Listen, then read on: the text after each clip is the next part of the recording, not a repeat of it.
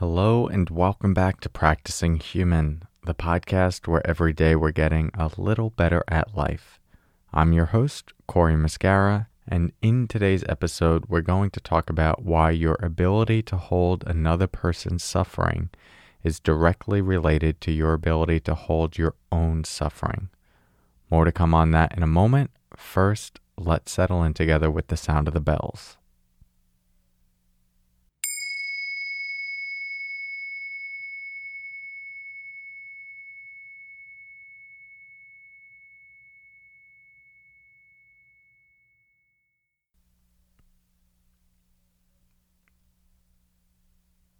Okay, so let's talk about holding space, specifically for another person who is going through something difficult, something painful. Now, as human beings, we are always interacting with others, and this ability to be able to hold a compassionate, caring, spacious presence for another person while they're going through something painful is one of the greatest gifts you can offer another person. And if you're looking to deepen your relationship with your partner, deepen your relationship with your children, with your friends, with your students, with your colleagues, this is a skill that is really important to have and will improve your quality of life and then those that you connect with, subsequently improving your life even more because it deepens connection. And you can think about it in your own life. Anytime you've gone through something difficult, chances are there are those people that you think about who you know hold space for you to have those experiences. People who you've interacted with in the past who could just listen, could just be there with you, weren't trying to fix you, change you, judge you, could just hold your pain with you. It's a powerful gift to offer another person. And the first step to developing it is to develop it within yourself. That is, to be able to hold space for another person's suffering requires you being able to hold space for your own suffering. So why is that? Well, to not hold space for your own suffering, to not feel your own pain. And by suffering, it doesn't have to mean the deepest tragedy. It could just mean your own anger, your own resentment, subtle forms of grief. To not feel that requires putting an armor up. You have to compartmentalize something, shut down some part of you, because there's a real, raw, emotional experience here. And to actively try to not feel that requires shutting it out. And in some way, distracting yourself from yourself. You need to keep your attention on something else. And this is often why we can become addicted to being busy, doing a lot of things, having a very jumpy, scattered attention, because there's a fear that if we stop and we're still and we're not turning our attention elsewhere, our attention will go to the thing that we haven't addressed, our own suffering. And so in order to keep that at bay, we have to keep this subconscious armor up and keep our attention elsewhere. Okay, so now let's look at what is required to hold space for another person who is suffering. Well, this requires first being present, deeply attuned, open, and to have the capacity to stay with this person in the fire. This doesn't necessarily mean that you have to be suffering with them, but it does mean that you have to be open to feeling something, or at least be impacted on some level. Otherwise, you're just going to be operating on a purely cognitive level. And it's possible to show up for another person. It's possible to hold some space for another person and to compartmentalize your own stuff and try to be present with them. But it's not going to be this full-bodied presence, one that allows you to connect to what they're feeling and not be hijacked by it, not be overwhelmed by it, to hold it with them, to let it move through you, and to respond and hold space in a way that's clean, that doesn't have hooks or snags. So what do I mean by hooks and snags? Well, if we haven't done our own work and resolved some of our own emotional triggers and pains and done some healing, then other people's stuff is going to activate us. It's going to trigger the part of us that is actively suppressing other parts of us that we don't want to feel. And if we feel like being in this person's presence is asking us to start to be vulnerable, to have to feel something, then we're going to subconsciously manipulate this person and say things like, oh, it's okay. Like, you don't have to be sad. It's going to be fine. And we give them a quick pat on the back and try to accelerate the process. And maybe we know what to do because we've seen the movies and we've seen this done in other places. And it's like, okay, I have to put my hand on their back. I have to say it's going to be okay. And it could be coming from a good place, but we're really uncomfortable being with this person's suffering. And so it's often not conscious, but we're subconsciously trying to get out of it.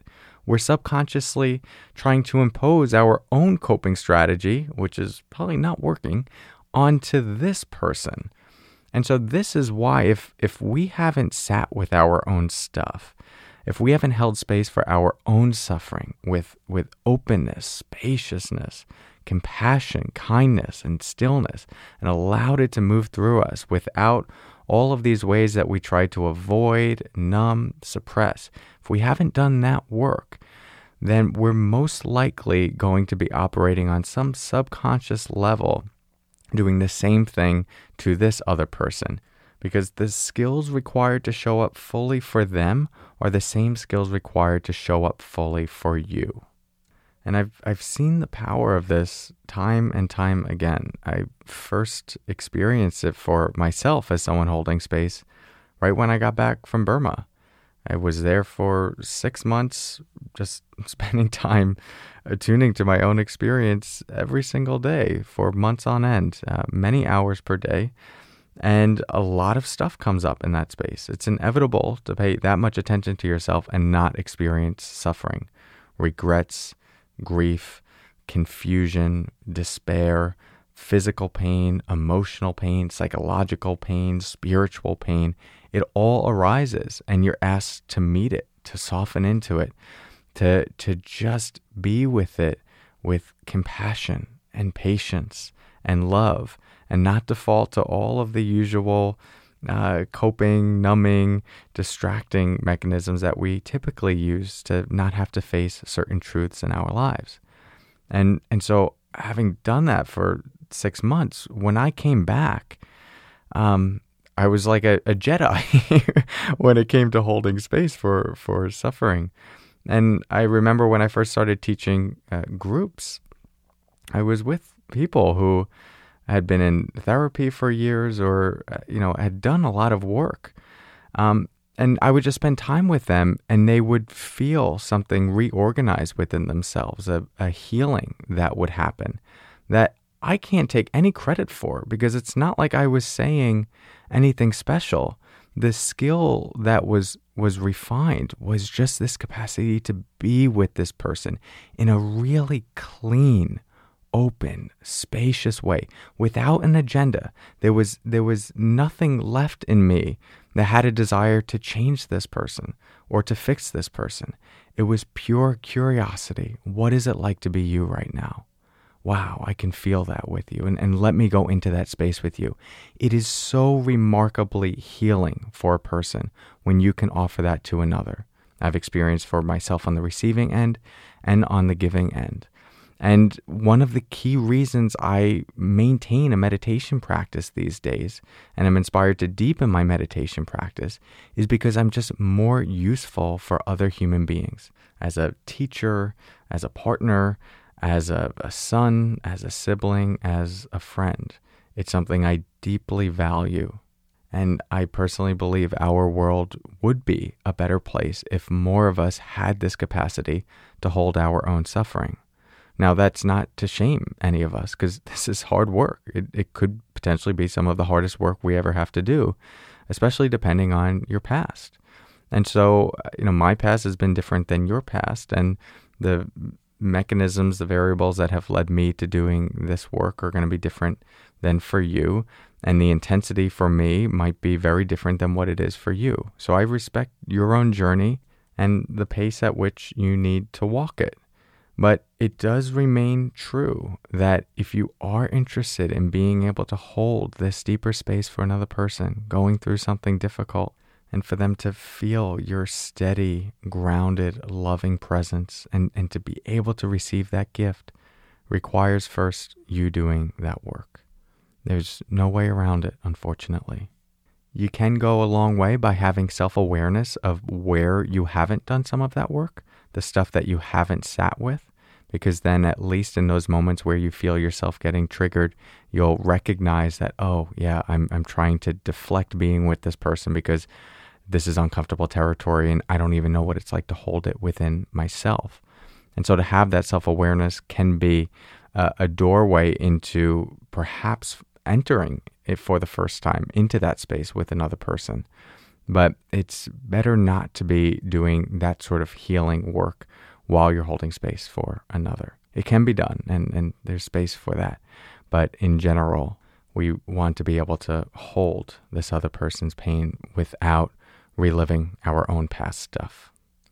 So I hope this gives you something to think about. If this does inspire you to go deeper, then a great opportunity is going on a retreat. And I do have an upcoming online retreat, September 25th through 27th. And I'd love to have you there. It's a retreat is like a pressure cooker of sorts. It asks you to be with yourself and the many dimensions of yourself. And it can be difficult, but that's why we have a supportive container to explore doing this work. So if this episode resonates for you, or you just want to go deeper into holding that grounded presence for other beings in the world, then I'd love to have you there. You can learn more about that at CoreyMuscara.com/retreat.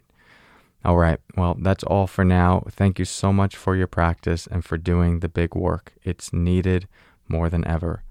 I'll talk to you soon. And until next time, take care.